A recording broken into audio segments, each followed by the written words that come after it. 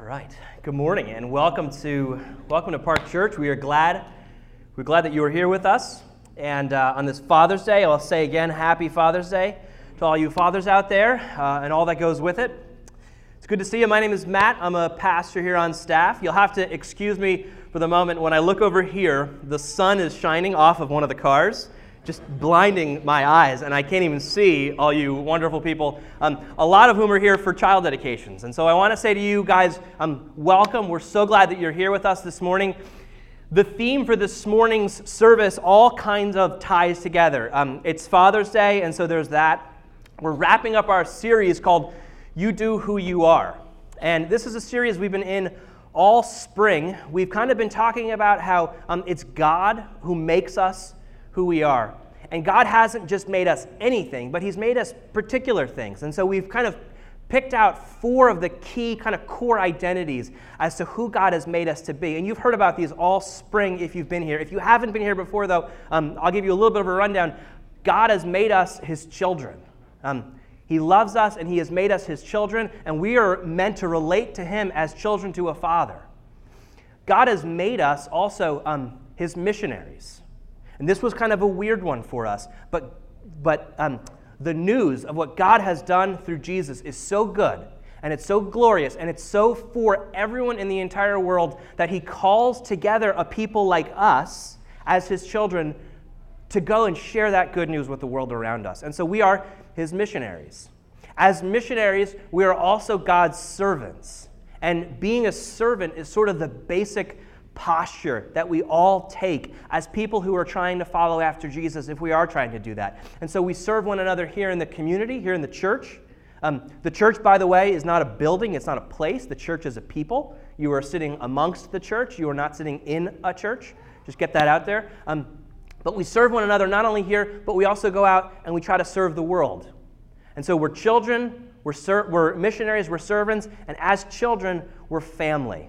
And so this morning, our theme, going along with Father's Day, is you are God's family. And last week, Brian was up here, and he was talking about how we're brothers and sisters. And sometimes within families, brothers and sisters fight.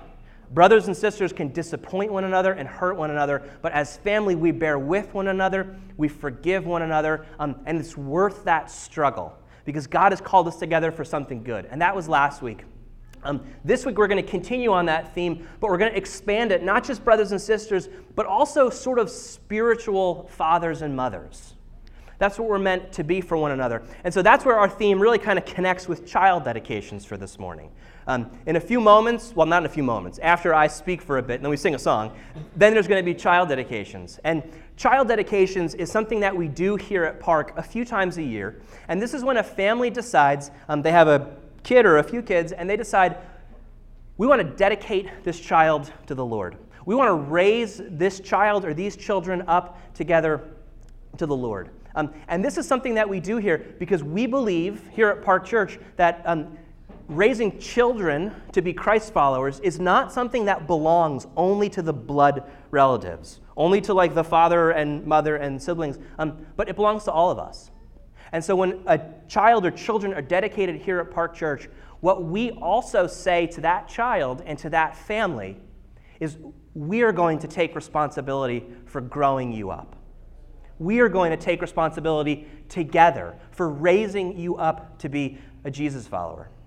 Now, I love child dedications for a few reasons. One is because the kids are cute, and inevitably a kid does something hilarious or grabs a microphone and says something inappropriate, and we're hoping for that this Sunday. I like child dedications because it reminds me of what we pledge to do, my wife and I, what we pledge to do for our kids, and what we pledge to do for one another. The reason I love child dedications for this morning, though, is because child dedications are kind of a reminder of what we are meant to do for one another. Because we pledge together to raise these children up to follow Jesus and to do what we can with our resources, with our time, with our position in the child's life. We pledge to do what we can to raise that child up to know and follow Jesus better. And that's what we are meant to do for one another, to grow one another up, to follow Jesus and to know Jesus. We are called to raise one another up. like that. Now, I can look back on my life, and I'm going to get the stool out, so that means it's story time. I can look back on my life and think about the times where someone has directly taken a chance to grow me up in following Jesus. I don't know if you've ever had a moment like that if you're someone who follows Jesus, but someone took a chance to do something intentional to grow me up in following Jesus. I would say 10, 15 years ago, probably closer to 15 years ago, I was in my early 20s, I would say, back when this church was called Orb, and really all we had back then was like a high school program and like a young adult program, and we didn't do things like this. But one of the things we did do was there was a family who had a haunted mansion up in the Poconos, and we would take retreats up to the haunted mansion.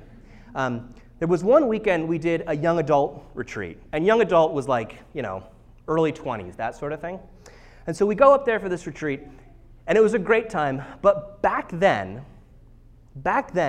I would say the culture here at Orb, back in the day, we were really good at sarcastic humor. We were excellent at biting, cutting, just over the line or well over the line humor. And that was sort of like the way we rolled. It was our culture back then. And that's changed a lot since then, thank God. But that was sort of the culture back then. So there was this one retreat where that was dialed up to 11, right? It was on. And we were having a good time with it. It was mostly the guys. It was all the guys. We were having a good time with it. And there was one person who just ended up being the butt of a lot of the jokes. And it wasn't because we didn't like the guy or love, we did like him, we did love him, and part of the way we showed our perverted affection was to be cutting in our humor. And so it just went over the top, though. It went over the line. At the time, though, I didn't think much of it. To me, it was just like, this is how we roll. I'm not going to say or think or do anything. This is just how we do things. So we go home from the retreat. The next day, Monday morning, I got a call from Christian. Now, Christian was a good friend of mine. We were in a band together. We hung out all the time. He was a good friend of mine. You might remember him. He was the pastor here for a very long time.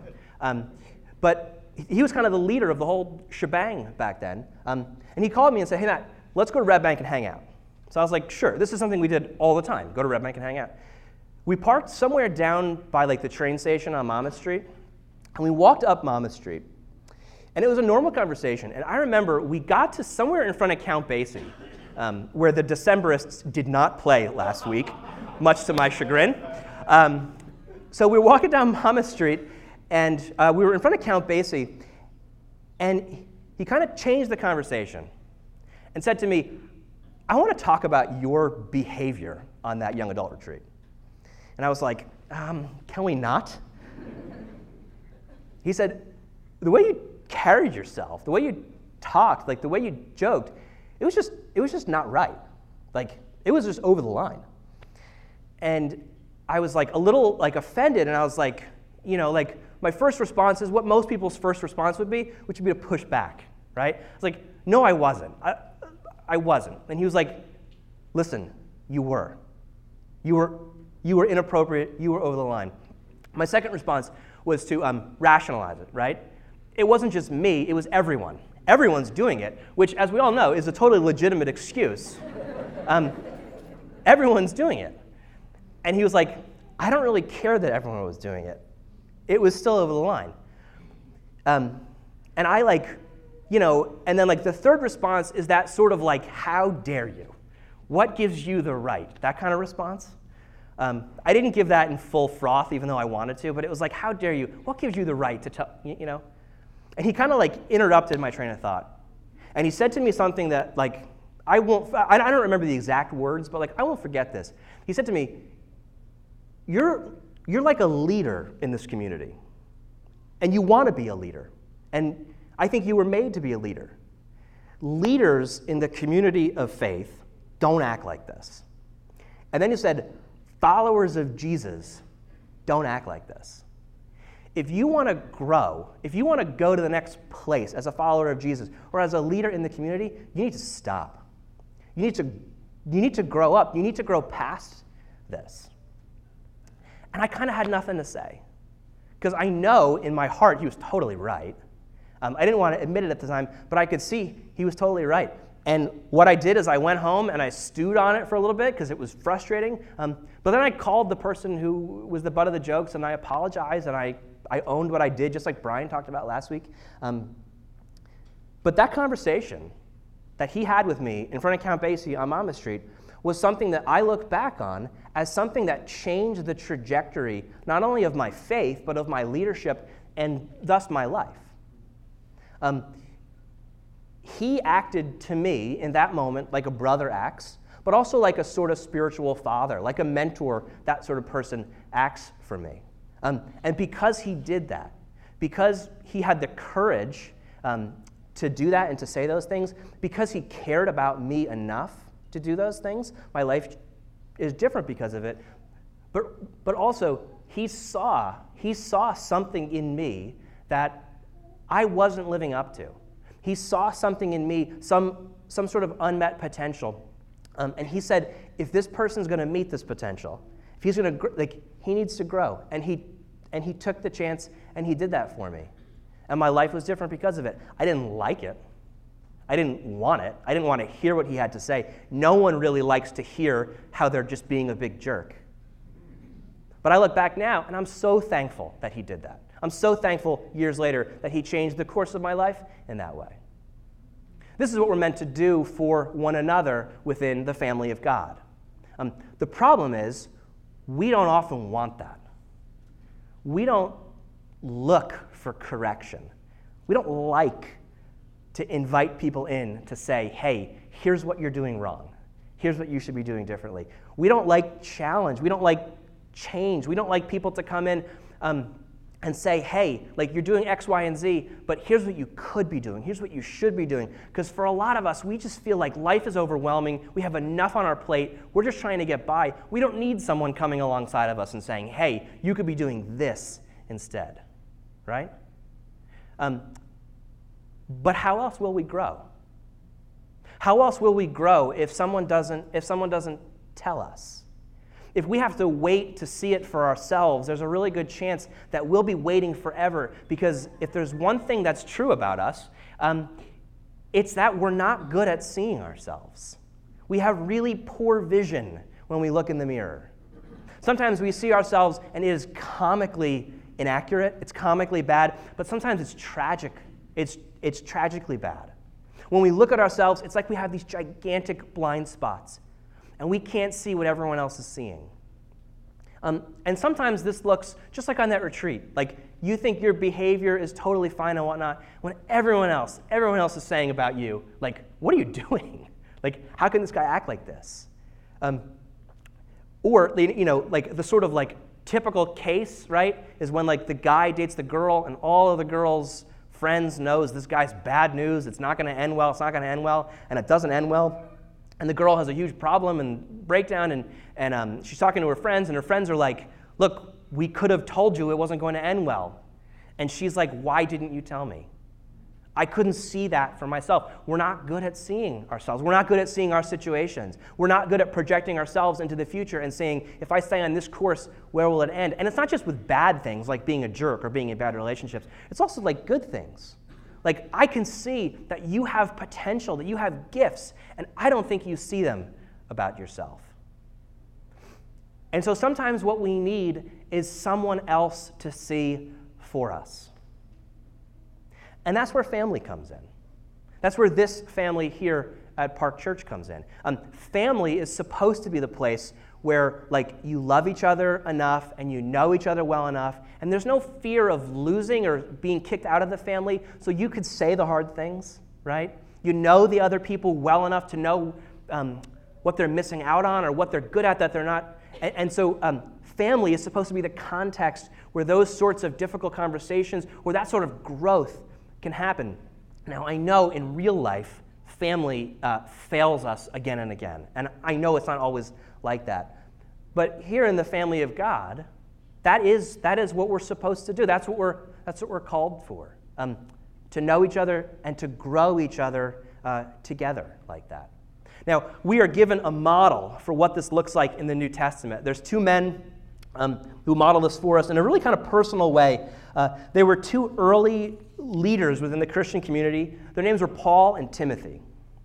Paul, you've probably heard of. Paul was a guy who wrote a lot of letters in the New Testament. He was one of the first leaders in the Christian church. He was a missionary. His basic thing is he would go from city to city around the Eastern Mediterranean, and he would stay there for months or maybe for years, and he would introduce people to Jesus. He would kind of get them organized, and he would basically plant churches with all over the Eastern Mediterranean. And the church's goals were to reach out to the people in those areas and introduce them to Jesus. And once he did that, he would move on to a new town.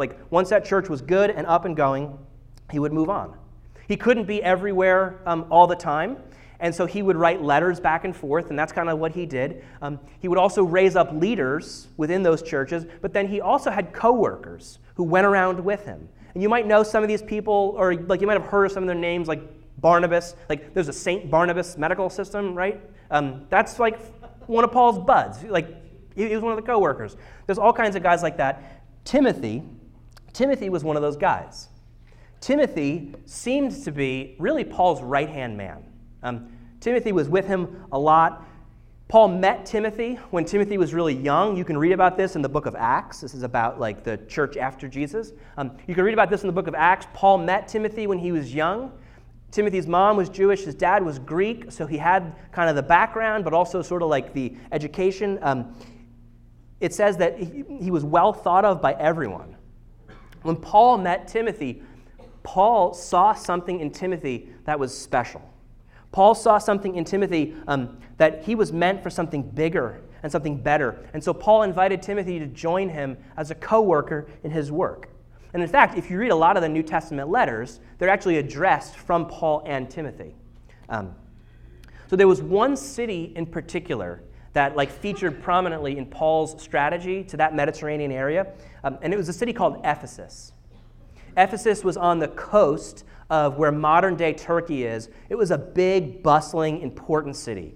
It was a political center. It was a trade center. It was an economic center. It was a religious center, not for Christianity and Judaism, but for all the gods and goddesses. I mean, this was a happening place. It was one of the largest cities in that region at that time. Paul knew the strategic importance of that city, and so he went through great lengths to start a good, vibrant church there that could reach out to that area with who Jesus is. And you can read about this in the book of Acts. He endured a lot to have that church go well. This was an important church, a beloved church, but Paul also knew this was a challenging church. I think because of how much pressure it was, it would be like being a pastor in the middle of New York City. It was huge pressure.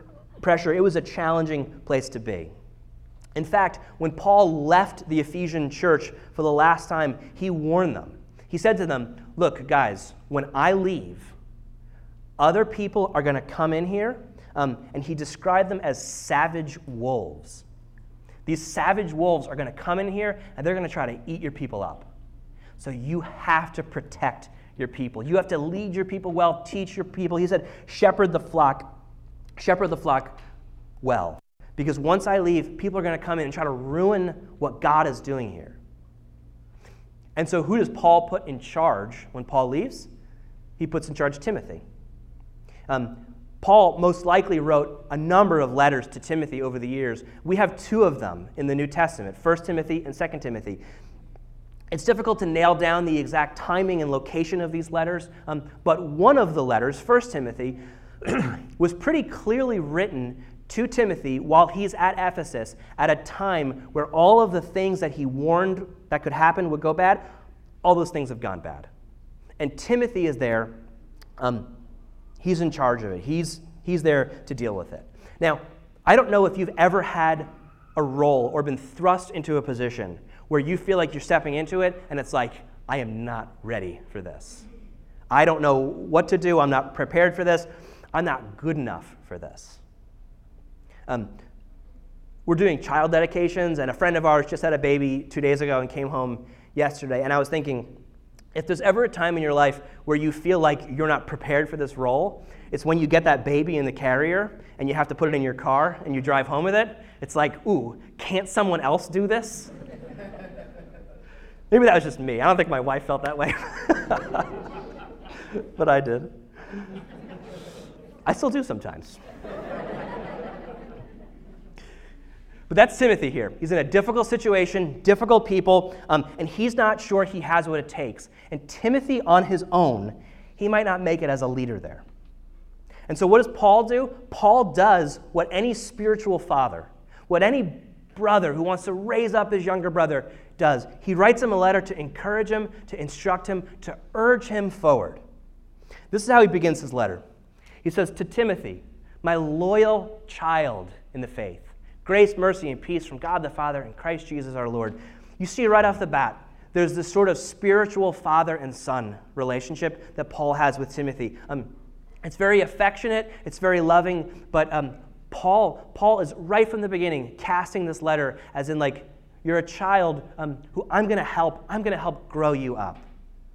He continues, "I urge you, as I did when I was on my way to Macedonia, to remain in Ephesus, so that you may instruct certain people not to teach any different doctrine."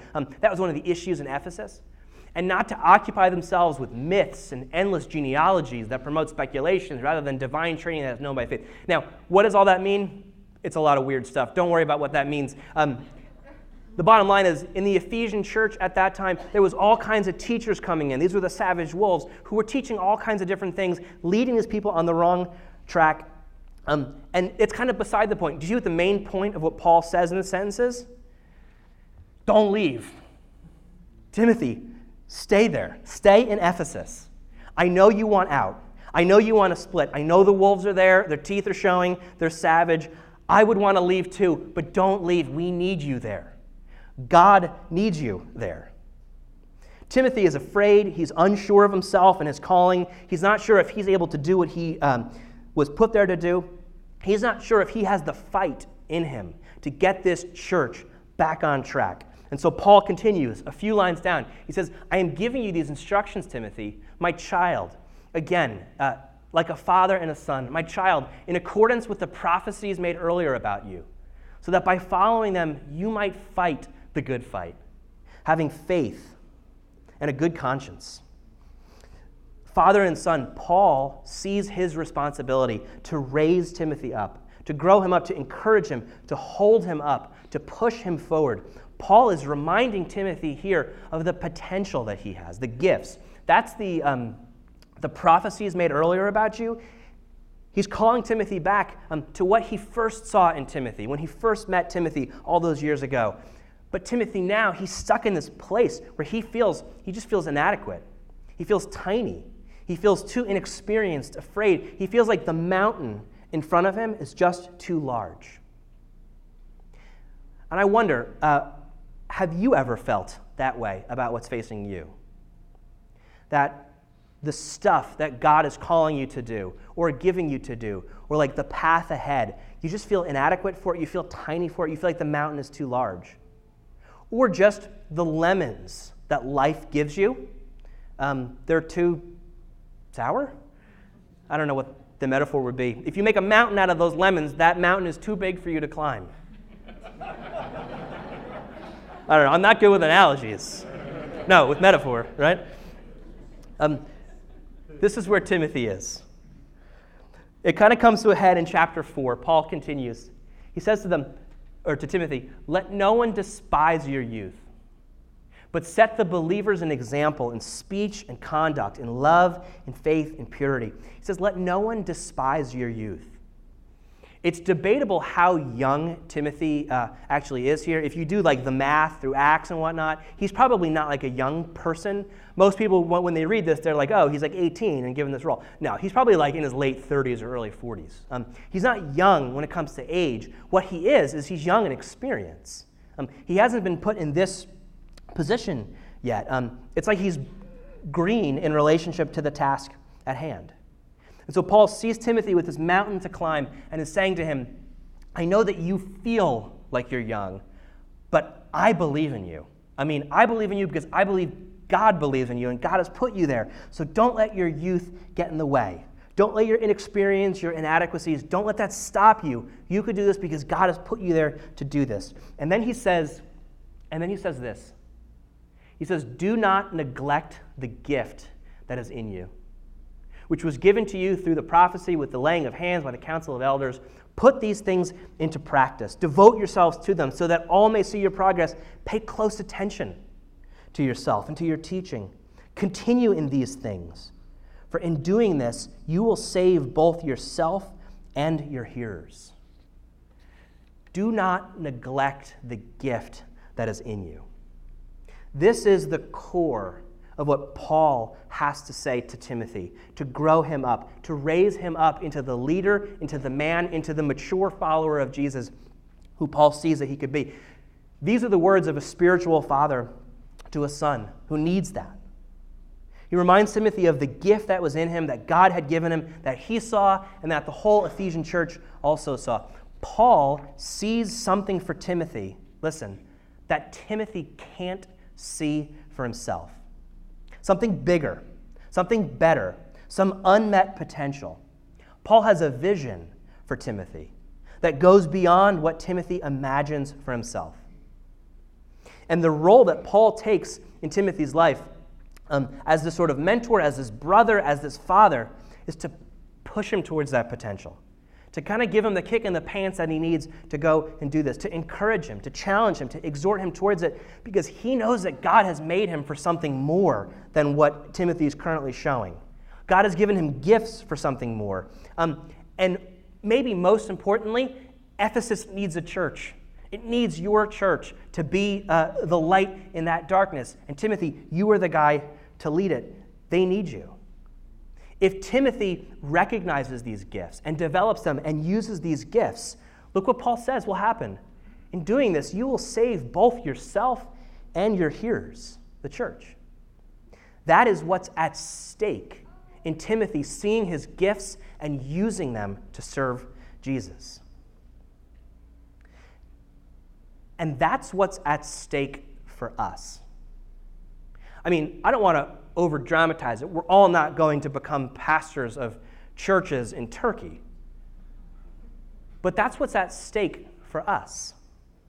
We all have gifts. We all have potential. We all have things that are within us that God has given us that we have not turned on yet, or that we're not using properly, or that we're not being equipped to.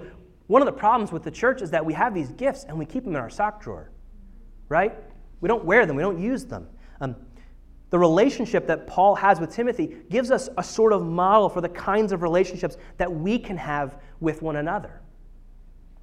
So putting aside the specifics of Paul and Timothy's relationship, because theirs was a little unique, right? He was like one of the founders of Christianity who wrote a lot of the Bible. That's not us. But it's a model for us. Putting those specifics aside, though, I want to throw out to us a few ways that we can take an active role in growing one another here at Park or wherever church you're a part of and you come from. And so the first way to do this, and this is kind of on one end of the spectrum, is really to try to be a Paul to a Timothy. See the gifts that someone else has and find ways to encourage them to develop those gifts and to use them. See the potential in people, encourage, push, point them towards it. Bill, one of the other guys who speaks up here sometimes, he gave a message months ago on friendship. I don't know if you remember that, but one of the things he said in there, and I love it, I'm going to steal it, is have a vision for your friends. And I'll say the same thing for our brothers and sisters, or for our spiritual sons and daughters here at Park. Have a vision for them. Paul had a vision for Timothy. He saw what he could be. He saw what he wasn't being. And he said, I have a vision for you. I'm going to push you, I'm going to challenge you towards that, because that's what we do in the community of faith.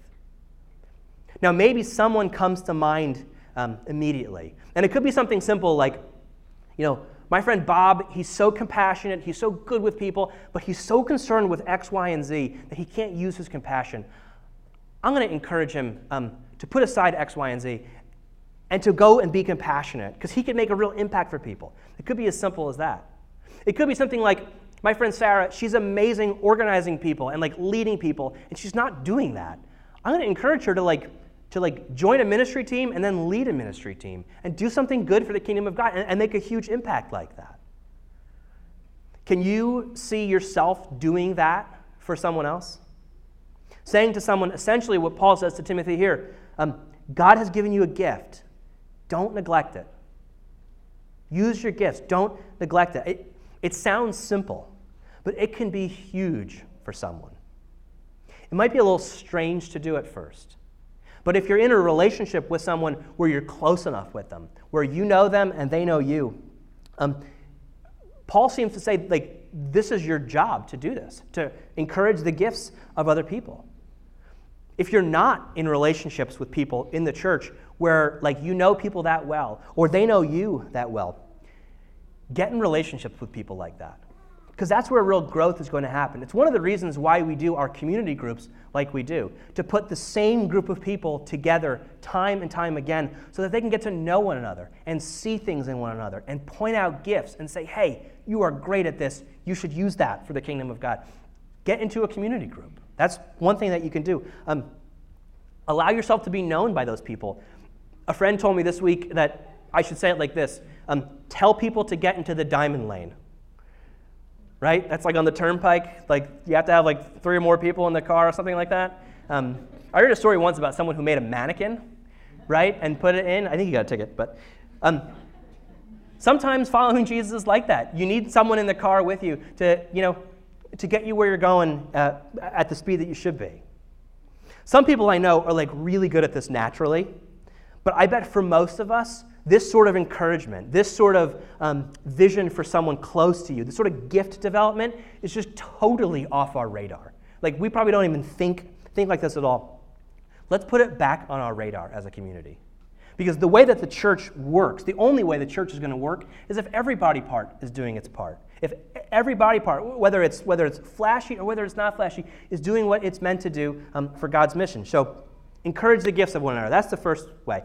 The second way, and this goes along with that, but it's on kind of the other end of the spectrum, is sometimes you have to do like what Christian did for me. You have to call people out on something bad. You could see the gifts, you could see the potential, you could see the vision, but first, they need correction. They need to hear a hard word. This one is harder to do because it takes a load of trust and love and timing and tact, but it is just as important. It could be something like, Don, I have a vision for you that you could be the best husband, and you could be the best father for your 3 little kids. You could be so fun and so loving and so awesome, but man, you got to get your anger under control. Or you got to get your drinking under control. Or you got to get your whatever under control. The biblical kind of churchy word for this is the word admonish. It's something that Paul tells us in another of his letters, admonish one another. I have a confession to make. I didn't know what the word admonish meant up until like just a few months ago, actually. I don't know, it's just not a word we use, right? But the word that Paul uses is admonish. And he says, admonish one another in all wisdom, right? In all wisdom, not for the sake of tearing someone down, not for the sake of making you feel good, not for the sake of making them feel bad, but in order to build someone up, to grow them up, to have them reconnect with who God made them to be in God's purposes. When Christian admonished me, he wasn't doing it to feel good. He wasn't doing it to make me feel bad. He was doing it because he loved me, and he saw something better for me, and he wanted me to do that. Now, there's all kinds of warnings that I need to give you with admonishing people, right? If you're doing it to make yourself feel good, you're not doing it. You're doing something else. I don't know what you're doing, but don't do it. You can only do it when there's a trusted relationship, when you're close with the person. It takes sensitivity, compassion, timing. It takes a little bit of wisdom to know how and when to do this. It should be done by the right person in the right way at the right time, all of that. The biggest question, though, in regard to admonishing one another is, are you open to it? Not to doing the admonishing, to being admonished. Are you open to it? Forget about the person in your mind who you can't wait to call later and just admonish the heck out of. Are you open to it? Or better yet, do you seek it? Do you seek it out? Do you want it? Because listen, Jesus followers do. Jesus followers know it's never about what I do, my performance, how good I am that makes me good. I need to find out what's wrong so that I can change that. Jesus followers seek out how we're wrong, how we're being hurtful, how we're being sinful. Like, tell me, please. This is what we should want from our brothers and sisters and our fathers and mothers in faith, because how else would we know? How else will we grow in that case? We need it. If your first response to this sort of thing is like, no way, I can't possibly be wrong or do anything wrong, you got some work to do. All right, the third thing to think about, we got to wrap up because it's child dedication time. The third thing, and this is what happens to all of us in our faith at some point or another, is that we just get complacent. We get apathetic. Our faith comes to rest. Inertia, right? Things at rest stay at rest unless they're pushed or pulled. And has that ever described your faith? Just resting, not really doing anything? Listen to what the writer to the letter of Hebrews, the writer of the letter of Hebrews, says to us. He says, let us consider how to stir up one another to love and to good works. To stir one another up. Other translations say to spur one another on, which is like, like the horse, they put it into the horse and it makes it go. I don't know more about it than that. I know there's a basketball team, the San Antonio Spurs, and their logo is the spur, so I'm assuming that's what it is.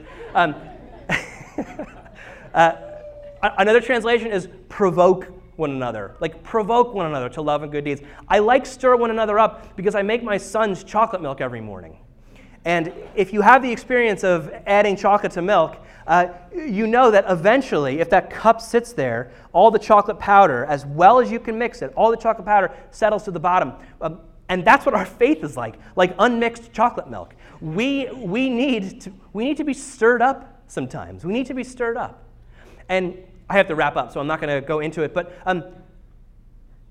think about this week what you can do to stir up someone in your life who you can think to yourself, gosh, that person's faith needs a jump start. That person, they used to be like super into it and super involved, and they're not anymore. Or like, I know that person's kind of walking away, what can I do to stir them up? It could be a direct conversation, like, hey, Matt, how's your faith going? It seems kind of stagnant. It could be something a little more indirect, like, hey, this is what God has been doing in my life. Let me tell you about it, and then maybe that will encourage you to have something similar. It could be, hey, I'm doing this thing to serve God. I'm leading youth, I'm teaching kids, I'm going to the soup kitchen, I'm building a shed for my neighbor. Whatever it is, bring them along. Force that person into a role where they're forced to grow a little bit, where they're forced to be challenged. That's one of the ways we can stir one another up, because that's what we as family do. We stir each other up. We call each other out, correct and admonish one another. We see gifts in our brothers and sisters to what they could do. We have a vision for them, and so encourage and challenge, call them to get going in following Jesus. Growing up one another like this, raising one another in the faith, which is what we will pledge to do for these children in a little bit. This is mission critical for the work that God has given us to do as a community to reach the people of Monmouth County with the good and gracious news that Jesus Christ loves them, that God loves them. When we do that for one another, we live into the reality that we are, in fact, children of God. Sons and daughters, brothers and sisters, mothers and fathers beloved by Him. When we do that, we build one another up to be missionaries, to go and to bring that good news. When we do this for one another, not only are we serving one another, but we are strengthening each other to go out and to serve people who don't have the strength to serve themselves. And so we're going to wrap up this You Do Who You Are series. And remember, we are what God has made us. You are what God has made you. Not what you've made of yourself, but what God has made of you. He has made you His child. He has made you a missionary meant to go and share. He has made you His servant, and He has made you into this family to grow up one another. And so as we end this series, I just want to say, remember these things. Think like this. See like this. Live like this. Pray like this. Act like this. Let's pray. God, we thank you for the fact that you have made us your children, which makes us your family. Lord, we ask you that you would continue to grow us up through one another. That you would continue, Lord, to put the people onto our hearts who we need to spur on, who we need to stir up, who we need to provoke. That you would put the people onto our hearts who we need to have difficult conversations with, or challenging conversations, or admonish, and give us all of the wisdom. Give us all of the wisdom that we can handle, and how to do that the right way, to get people back on track to following you. We pray also, God, that you would help us, give us eyes to see the gifts, the potential that other people have around us.